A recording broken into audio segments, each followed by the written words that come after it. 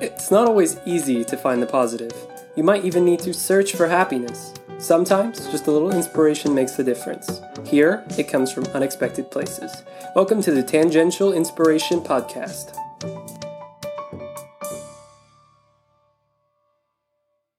Hi, I'm Teresa. And I'm Amy. We are two ordinary moms. Looking for inspiration wherever we can find it. Oh my gosh, so we're on episode 69? Wow, I cannot believe it. But I'm glad Holy we're back moly. in person. Me too. So anything new going on? Anything Well, exciting? yeah, I have to say, I was feeling a little emotional because I had COVID. Mm-hmm. I got over it, and then I kind of was feeling bad. And I kind of reached out to a therapist to talk about it because I was like, why am I feeling Good so for you. emotional? Yeah. And it was interesting. They said that they've talked to a lot of people recently that have just recently got COVID, that, that they've kind of been feeling the same way, a little bit of shame and a little bit of defeat, and kind of makes to get this far into it. And I think that's what we were talking about. It's like we've been 2 years in this. We've done all these kind of changes to our normal life, the social distancing. So it kind of made sense. But what I just want to share was it was great to talk to somebody to help you put words to some emotions. And sometimes you were normal. And then, yeah. And then I was able to move past it. And then I was like, fine, I felt better. Yeah, good. But as we talk about inspiration, I think it's important to say that sometimes life is messy. Yes. We get stuck. Well, and I'm going to talk about that today with my book. Yeah. Or we feel, and that's okay too. Pushing on and figuring out, right. like what you did with talking to someone. Yeah. So I'm so glad you're feeling better. I'm so glad we get to see each other. Woohoo. Yeah. I didn't expect that part of it.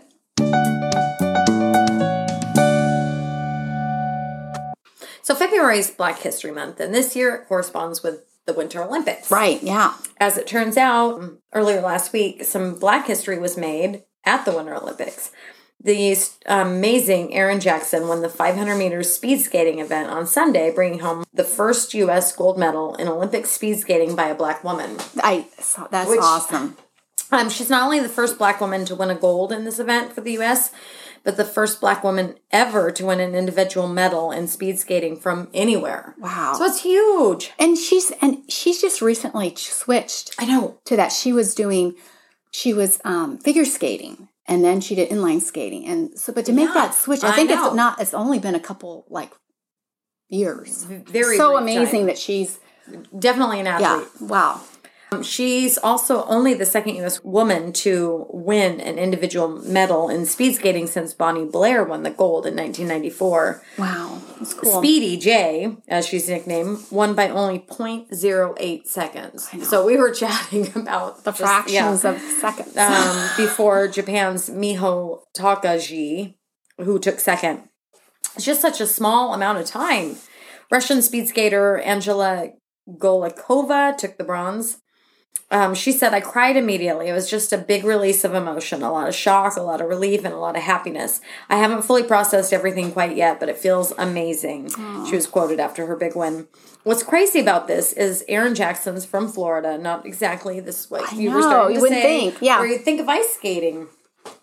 But it makes sense because Erin didn't start out as a speed skater on the ice, as you said. She was a speed skater on land using inline skates. Erin moved from rollerblades to ice skates just 6 months before tryouts for the 2018 Winter Olympic team. She made the 2018 team and finished 24th overall, which considering... That's amazing. It's huge. It's crazy. And she just started ice skating not long before, so it's pretty incredible. For the 2020 Winter Olympics, during the finals for a spot on the Olympic team, this is the part of the story that I loved. Aww. Erin I don't love this part of it, but Erin had a bad slip. She just narrowly missed making the team. Yeah. So her teammate, Brittany Bowe, gave her first place spot in the tryouts to make room for Erin to join the 2020 team. So that's the part I love, the team spirit. Bowe said that she knew that Erin was the U.S. team's best chance for bringing home the gold.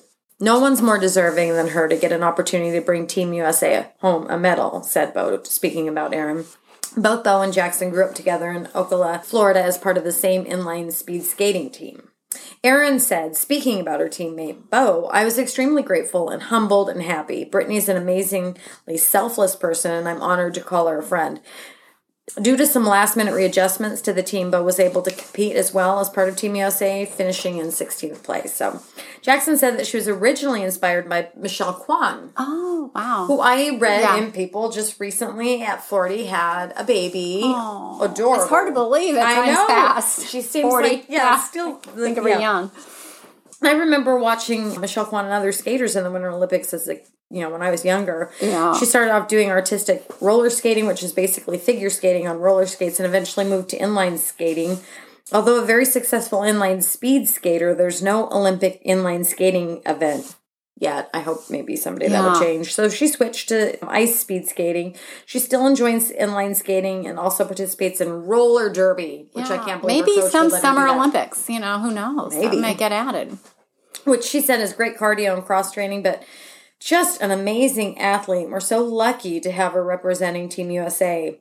Since we're talking about the Winter Olympics and Black history, I just wanted to mention Debbie Thomas. Do you remember her? I don't. So back, Debbie was at the 1986 World Champion figure skater. She was a 2-time U.S. national champion and a 1988 Olympic bronze medalist. Debbie started skating when she was 5 in San Jose, California. She had her first figure skating competition at 9, winning first place. Her mom was a computer programmer.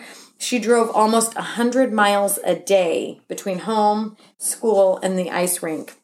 At 18, she won the World Championship of Figure Skating, winning both the long and the short programs. She was the ABC Wild World of Sports Athlete of the Year for 1986 and was the first Black athlete to hold U.S. national titles in ladies singles figure skating. And she did all of this while attending college full time. So these ladies, what a go-getter. Holy smokes. Yes, rock stars.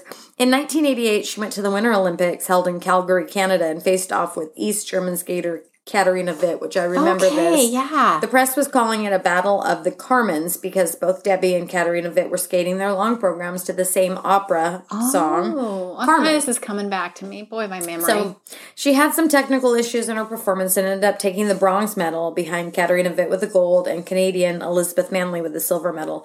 However, by winning the bronze medal, Debbie Thomas made history by becoming the first Black athlete to win any medal in the Winter Olympics.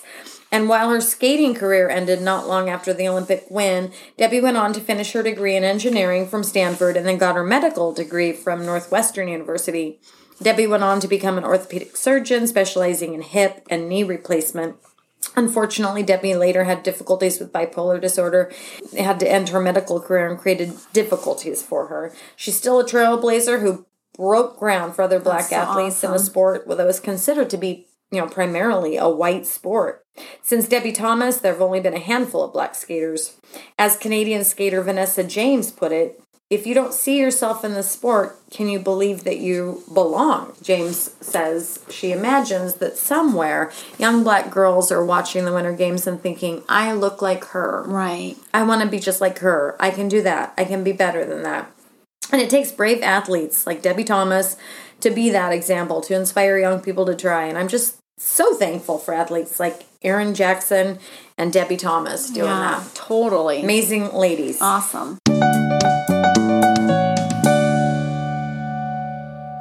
I feel like we've had quite a few mature warnings lately, but we always want to make sure we're being sensitive. In this episode, we'll be dealing with mental health, and while Alexi Pappas was able to successfully navigate through that with the help of professionals and medication, not everyone is able to do that. We see people like Robin Williams, who was always making everyone else laugh when he was hurting inside. Yeah, no one knew. Right. Kate Spade, brilliant designer, but, succumbed to depression. Anthony Bourdain was talented beyond belief, but wasn't able to overcome his illness. So just a reminder to check in on our friends, even the ones who seem like they have it all together. We never know what's going on the inside, so reach out and love on people. And if you have dark thoughts, especially make sure to reach out. There is no shame in it. We've all had dark days. The National Suicide Prevention Hotline for the United States is 1-800-273-8255. Once again, that's 1-800-273-8255. With that said, we're going to talk about an Olympian I'd never heard of. I might be closing in on 50, but I love the Mighty Girls newsletter. They send out suggestions for girl power books to read, and they usually include every age bracket.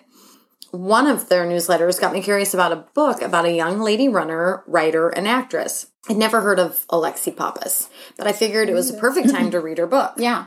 Bravey, Chasing Dreams, Befriending Pain, and Other Big Ideas. Thought it was timely to read now since Alexi participated in 2 Olympic Games for Greece, and now we're smack dab in the middle of the Winter Games as we speak.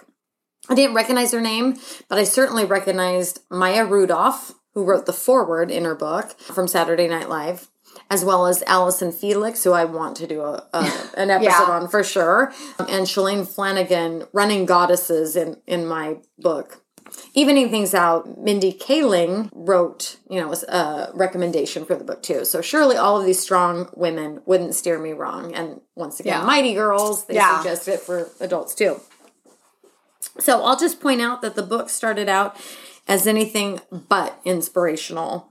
The poor girl lost her mom when she was just 5 years old. And I would argue that I'm not even sure she ever really had a mom. Technically, shortly after she was born, her mother was diagnosed as bipolar with manic depression. Her mental illness required hospitalization at times. She was addicted to painkillers to help with the back injury that had been triggered from complications related to pregnancy. In her younger days, she had been a talented athlete and one of the first female software consultants at her firm.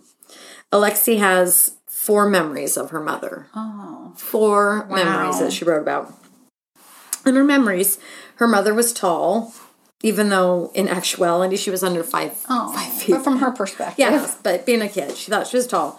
And she always wore some sort of nylon, swishy, made a lot of sound, swishy tracksuit. That's funny. Because her mother was sick, she was in and out of asylums. So she felt more like her mom was a jack-in-the-box to Alexi than a parent. Her mom was clearly ill. When she was going through notes, she read that her mother had lit herself and her room on fire. Fortunately, the orderlies had discovered it in time and saved her at that time. It just shows the sheer desperation to end her struggle. It was always a big deal when her mom was allowed to come home. One time so much so that her father brought fresh lobsters for the whole family. Aww. So they celebrated when her mom could come home. One of the 4 memories is her mother dressed in a red nylon tracksuit, leaning on her doorframe. Hugging was not her thing. She said she doesn't remember a single hug from her mother, but she reached her arm out, and in it she had her cigarette in hand to share with her, maybe 4-year-old daughter. Alexi knew that smoking was bad, like really bad, she said, but she so wanted to be part of her mother's life that she shared that experience with her. Wow. She might not get hugs, but she would savor something that touched her mother's lips. Her second memory was her mom in the kitchen wearing a turquoise tracksuit and screaming at the top of her lungs at her father. Alexi was hungry and wanted to get something out of the kitchen, but there was no way she was going to go downstairs and enter the war zone. All the while, her dad didn't raise his voice in the slightest. Father taught Alexi to see her mom with compassion. She referred to her dad as a giving tree. Aww. And after reading this book, I can totally see why. It makes me want to go get that. That's a great book. I love that book. My nephew's pet. Her third memory was extremely disturbing. Alexi was 4.5, and the light was off in her mother's room, but the bathroom light was on in the distance. She's this curious kid, right. and she had taken her mom's lipstick, and so she wants to see what her mom's doing. So she goes to visit her mother. Maybe she just wanted to get a glimpse of her mom. Either way, she was just desperate for anything. Aww. She heads in, and like a scene in a horror movie, her mother had a saw and was sawing her arm off. Wow. Oh my gosh. She turns to her daughter and said to Alexi, "Don't tell your father." Of course, she ignored the request. She found her father. But seriously, the damage was already done. Yeah. Her final memory was just a few seconds long. This memory's good. She was riding her bike without training wheels for the first time. They lived by a lagoon. So she's going around the lagoon. She looks back and she sees her mom in a tracksuit, leaning against the doorframe, watching her on her bike. she's elated that her mom is just watching her. Yeah. That's all it took. And it was a matter of seconds. She said, I don't remember if I fell next or what happened. But she said, I looked back and for a minute, my mom was paying attention to me. Right. I don't have a lot of memories of my mom before I was 5. Yeah, I don't know how our brain... that little, yeah. So it's heartbreaking that this young lady would have such a short time with her mom, and even more heart-wrenching is the fact that her mom was so ill for that short time that they had. It's evident throughout the entire book that this woman has a great relationship. Alexi has a great relationship with her dad. They clearly adore each other. But, you got to be real. Her dad did what he could. He was trying to keep a roof over their heads, food on the table. He had his career. Not to mention, I'm sure this guy was struggling on the inside with the tragic and extremely premature death of his wife. The guy had a lot on his plate, so it's easy to see why he wasn't, he was actually opposite of a helicopter parent. Right. She grew up admiring Mia Hamm, the Spice Girls. I think she said she wrote a fangirl letter to the Spice Girls, and the Cal Berkeley Women's Soccer League. Her dad would spend long hours at work, so he hired au pairs to help raise Alexi and her older brother. She had one au pair named Petra, who she adored and emulated. She loved everything that she did, and how she carried herself, how she warmed up on the basketball court. Because of work visas, the au pairs were only allowed to work for a year. So when it came time for her to leave, Alexi said she wanted to be just like her. Petra's response, be a very big Alexi instead. And I just loved this. It was so simple, but so dang hard. But it was solid advice for sure. The book is sprinkled with lessons Alexi's learned along this journey of life. And she, I'm assuming, is pretty young. Just, it almost sounds like she's maybe my son's age. Okay. But she starts off pointing out that we're brave to survive. Yeah. And I like that. If you think about it, it's true. There's so much pain and suffering in the world. And life can be brutal, but we must be brave and push through. She also pointed out that we can't control the engine we've been given, our bodies. Yeah. I loved this part. But we can control how we treat that engine. It's true. So true. And I love that perspective. So this young lady gave me a lot of fresh, great perspectives that I definitely took away. She came to the conclusion that after she was invited to a weekend getaway with a professor who struggled with day-to-day movement due to MS. Okay. Alexi had been her most devoted poetry student, and she was weighing whether or not she should accept an MFA scholarship or try to pursue running. Her mentor, this professor at the time, encouraged her to take up running and see where she could take it. Wow. She noted that she'd have the rest of her life to write, but she had to take advantage of her talents now and see where they might lead. Yeah, that's a good point. I mean, when you're young. It is. So she kind of stepped in for her, a motherly type role. Right. But I think it was very wise and sweet of this lady to take her in.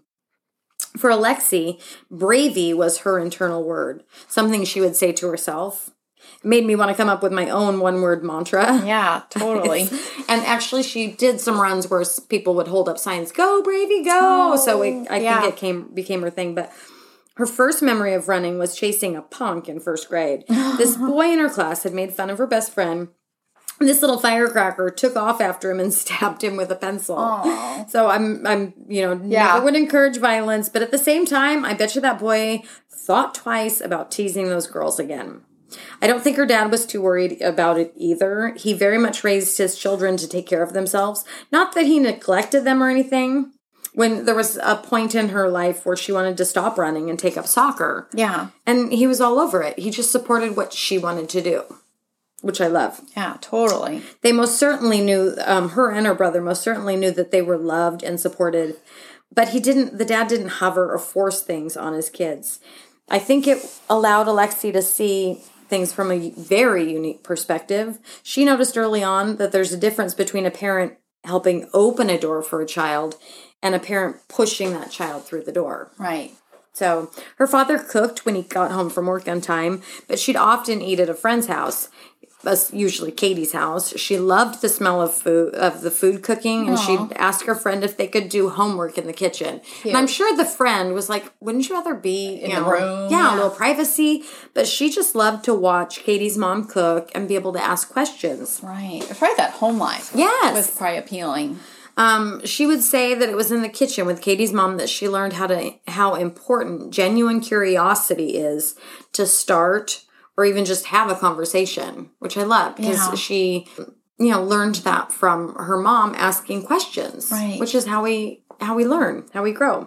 Once again, wise beyond her years. She pointed out that asking for help is a type of superpower, which I love that you pointed, you commented on that with the whole COVID thing. Right. Wondering why you're feeling that way. So it's the first step in finding a mentor and inviting change. Pride too often prevents us from reaching out for help.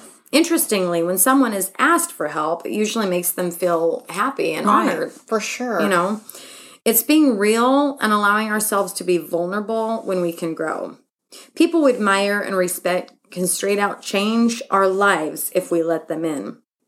While food isn't something real deep, Alexi would say that Melissa Clark, have you ever heard of her? No. She must do food demonstrations. Oh, okay. She'd pretend that she was her food mom Oh. with food recipes. She'd watch her shows and ultimately took away that it's better to be brave than perfect. She learned that from her shows.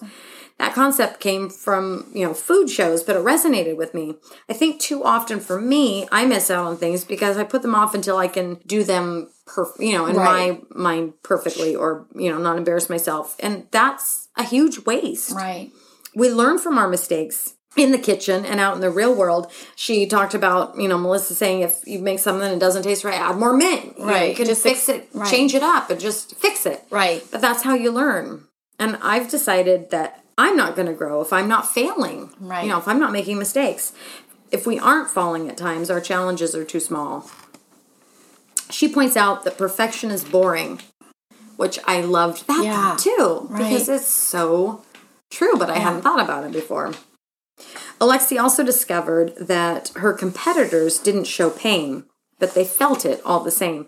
When she decided to train to qualify for the Olympics, her first time around, she was running with Dina Castor. I can't even imagine. She's trying to do her best to hang with and, not get dropped, listening to Dina's hawk fable, and knows that she could not be in more capable hands with a mentor, but she's just trying to relax her breathing like Dina. And I just think it's so cool that she got the opportunity in the first place. Right. She already had great coaching at U of O where she attended her 5th year, but still, Dina Castor, running royalty. Her coach, Ian, from U of O, had taught her the law of thirds, which I'm going to remember from here on out. He said, with your training, a third of the time you feel good, a third of the time you feel okay, a third of the time you feel crappy. I'm curious if this translates into other areas of life. So I'm for sure. I'm going to be paying attention to this. So Alexi has definitely had her moments of feeling crappy. Keep in mind her mother and her uncle both committed suicide. So both kids in that family clearly struggled with mental health. When injuries, stress, and fear of the unknown sent Alexi spiraling into a depression, I'm sure her dad couldn't help but panic because he had dealt with that. Someone suggested a life coach, which she tried. But when you're dealing with chronic depression, you need a medical professional who can assemble the best team to help. When you need prescribed meds, to get the chemicals in line in your brain. Some girlfriends grabbed her one day and drove her up to Portland to go wedding dress shopping.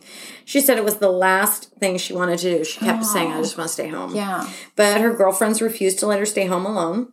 It helped her to know how much they cared for her. And she ended up finding a skirt that day that she would end up wearing at her wedding. Well, she loved the skirt. When she looks at pictures of the day in the state she was in, she said it looked like Sylvia Plath on her wedding day. Oh. So she clearly just was struggling. That day not only reminded her the importance of good friends, but also that actions first followed with feelings. She didn't want to go shopping with her friends, but she later knew it was exactly what she needed to do. Yeah. She wouldn't have chosen to do that, but her friends forced her, so Good learning experience. She knew she was depressed when things that once made her happy now made her sad. She'd go out for a run and the trees didn't cheer her up like they once had. It was not easy to conquer her depression, but with hard work and experts steering her in the right direction, she slowly came out of the fog. She remembered a time when they were at a restaurant in Malibu when she was little and Robert Downey Jr. was there. Her family talked her into going up to him and asking for his autograph since she was, this young, cute little 6-year-old. She said he looked awful, unkempt, and like he was homeless. She said he just looked really sad. Apparently, it was around the time that he had been released from prison, she would later find out. When she asked him for his autograph, he told her that he was like, young lady, you've just made my day. No. So years later, she was injured and in a running funk, and a couple of girls asked her for her autograph. Oh. She said she understood how Robert Downey Jr. felt that day. Yeah. And having hope and feeling like she was going to get back on track. Out of her depression, she was fearless for the first time. She realized that fear causes desperation. We should be motivated by passion instead. She'd been able to do what her mom had not been able to do. She did her Olympic thing. She made her indie movie called Tracktown, which right now is on Netflix. She also had, I saw Tracktown and Olympic Dreams. Oh, that's another one I haven't seen yet. The first review she reads in Variety, it's not exactly flattering. I think the chapter in the book was called Flat Chest and Gnarly Feet. Oh. Not because she was upset that she had them. Right. But because the reviewer would comment on it. I mean, what does that have to do with a movie? Yeah. But anyway, she was an athlete, so it's kind of ridiculous, I gotta say. But fortunately, that terrible review was matched with others that called her a cross between Audrey Hepburn and Joan Cusack. Oh, I like both of those people. Me too. So it was definitely a compliment. Yeah. Once she was interviewed after a disappointing race, the interviewer kept pushing her like he wanted her to talk about her failure. But she reframed it and said she was proud of her performance. No, she hadn't raced as well as she wanted, but the race was part of the lesson. I think my favorite part of this book was her reminder to reframe our losses and setbacks, to use them as instructions, not allowing them to damage us or keep us down. Right. She reminded me a lot of Chrissy Wellington, who told me once that she rather enjoyed pain. And I really think no one enjoys pain. But her point was that part of what sets you apart from others is learning from the pain and coming out on the other side stronger because of it rather than just giving up because of the pain. Alexi would say that life isn't about reducing our pain to nothing, but to embrace the pain as an invitation to grow. Which that's love. Awesome, yeah. We can make our own shortcomings something beautiful with integrity. It's how we frame and label an experience. I absolutely love that. Our perception is so powerful and we have control of that. She said that being a hero is a choice you can make, not a cape someone else will drape over you. You can make your own cape. And let me just say that I freaking love that. I'm so grateful I haven't had to endure the heartache this poor woman has lived through. Right. But I'm inspired that she rewrote her ending. Right. Yes, her mother ended her own life and she had those demons, but she wasn't going to allow it to define her. She found a note from her grandmother to her mother. I thought about reading it. It's pretty long, and it was well intended, but she said, you need to do this and you have so much to live for and you need to be grateful. You have a nice house. You have wonderful, you need to make a choice and they just, it's not a choice. They want to be well. It just was not what she needed to hear. Fortunately, now we know that it isn't about making a choice. Right. There are actual chemical imbalances taking place in the brain. So in general, society's gotten so much better at understanding depression. We can now talk about it without it being taboo. But we still have a long ways to go. I appreciate that this young woman is talking about it. Talk about being brave. For sure. She's used everything she could to fight those demons, and she's used it as a lesson for herself and a lesson for others. I'll think of this book every time I see a marshmallow now, because I loved this. She compared us to marshmallows, noting that they might be squeezed from pressure, but they eventually reinflate, which is so true. This book is just full of all sorts of good knowledge. You can be one thing, or two, or three. You can be Beauty and the Beast. Alexi Pappas.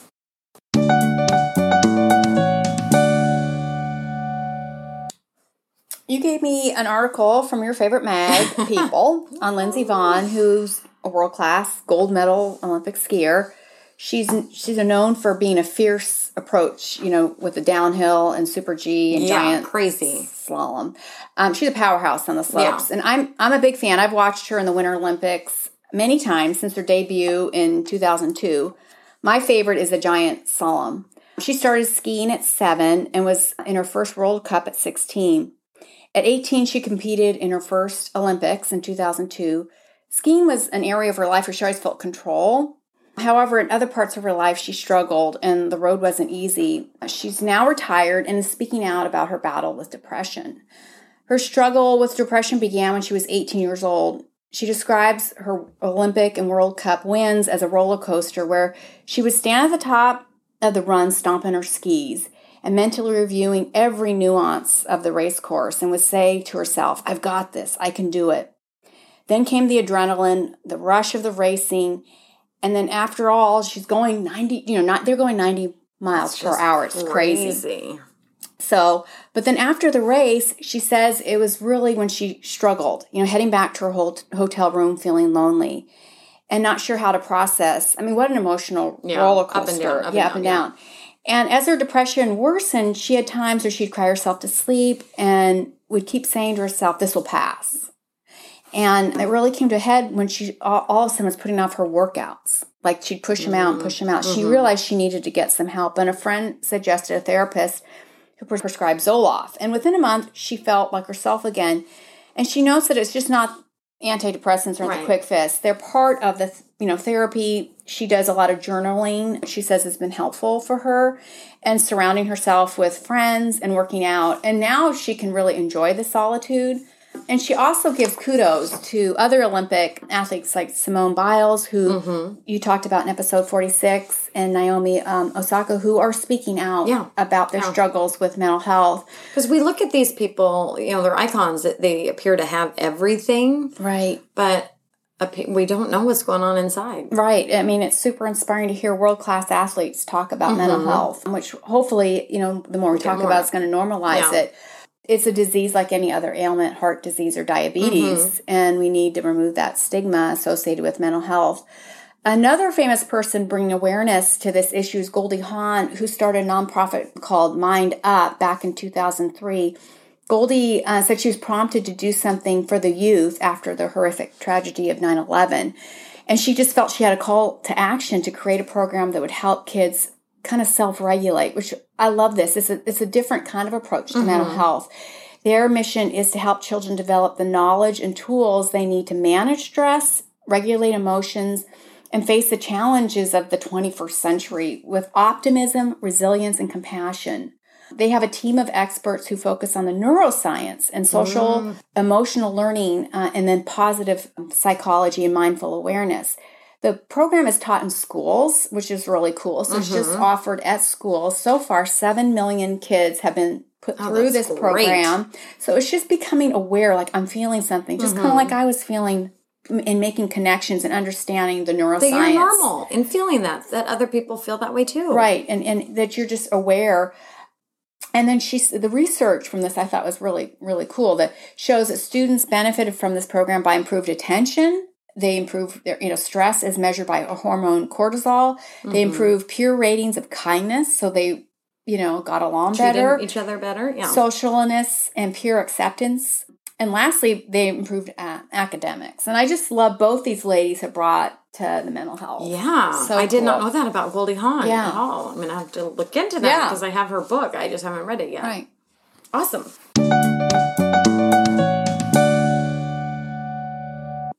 Dear boy in middle school who told me I look like a before picture. I'm not mad anymore. You're brilliant. I'm always becoming a better me. Alexi Pappas.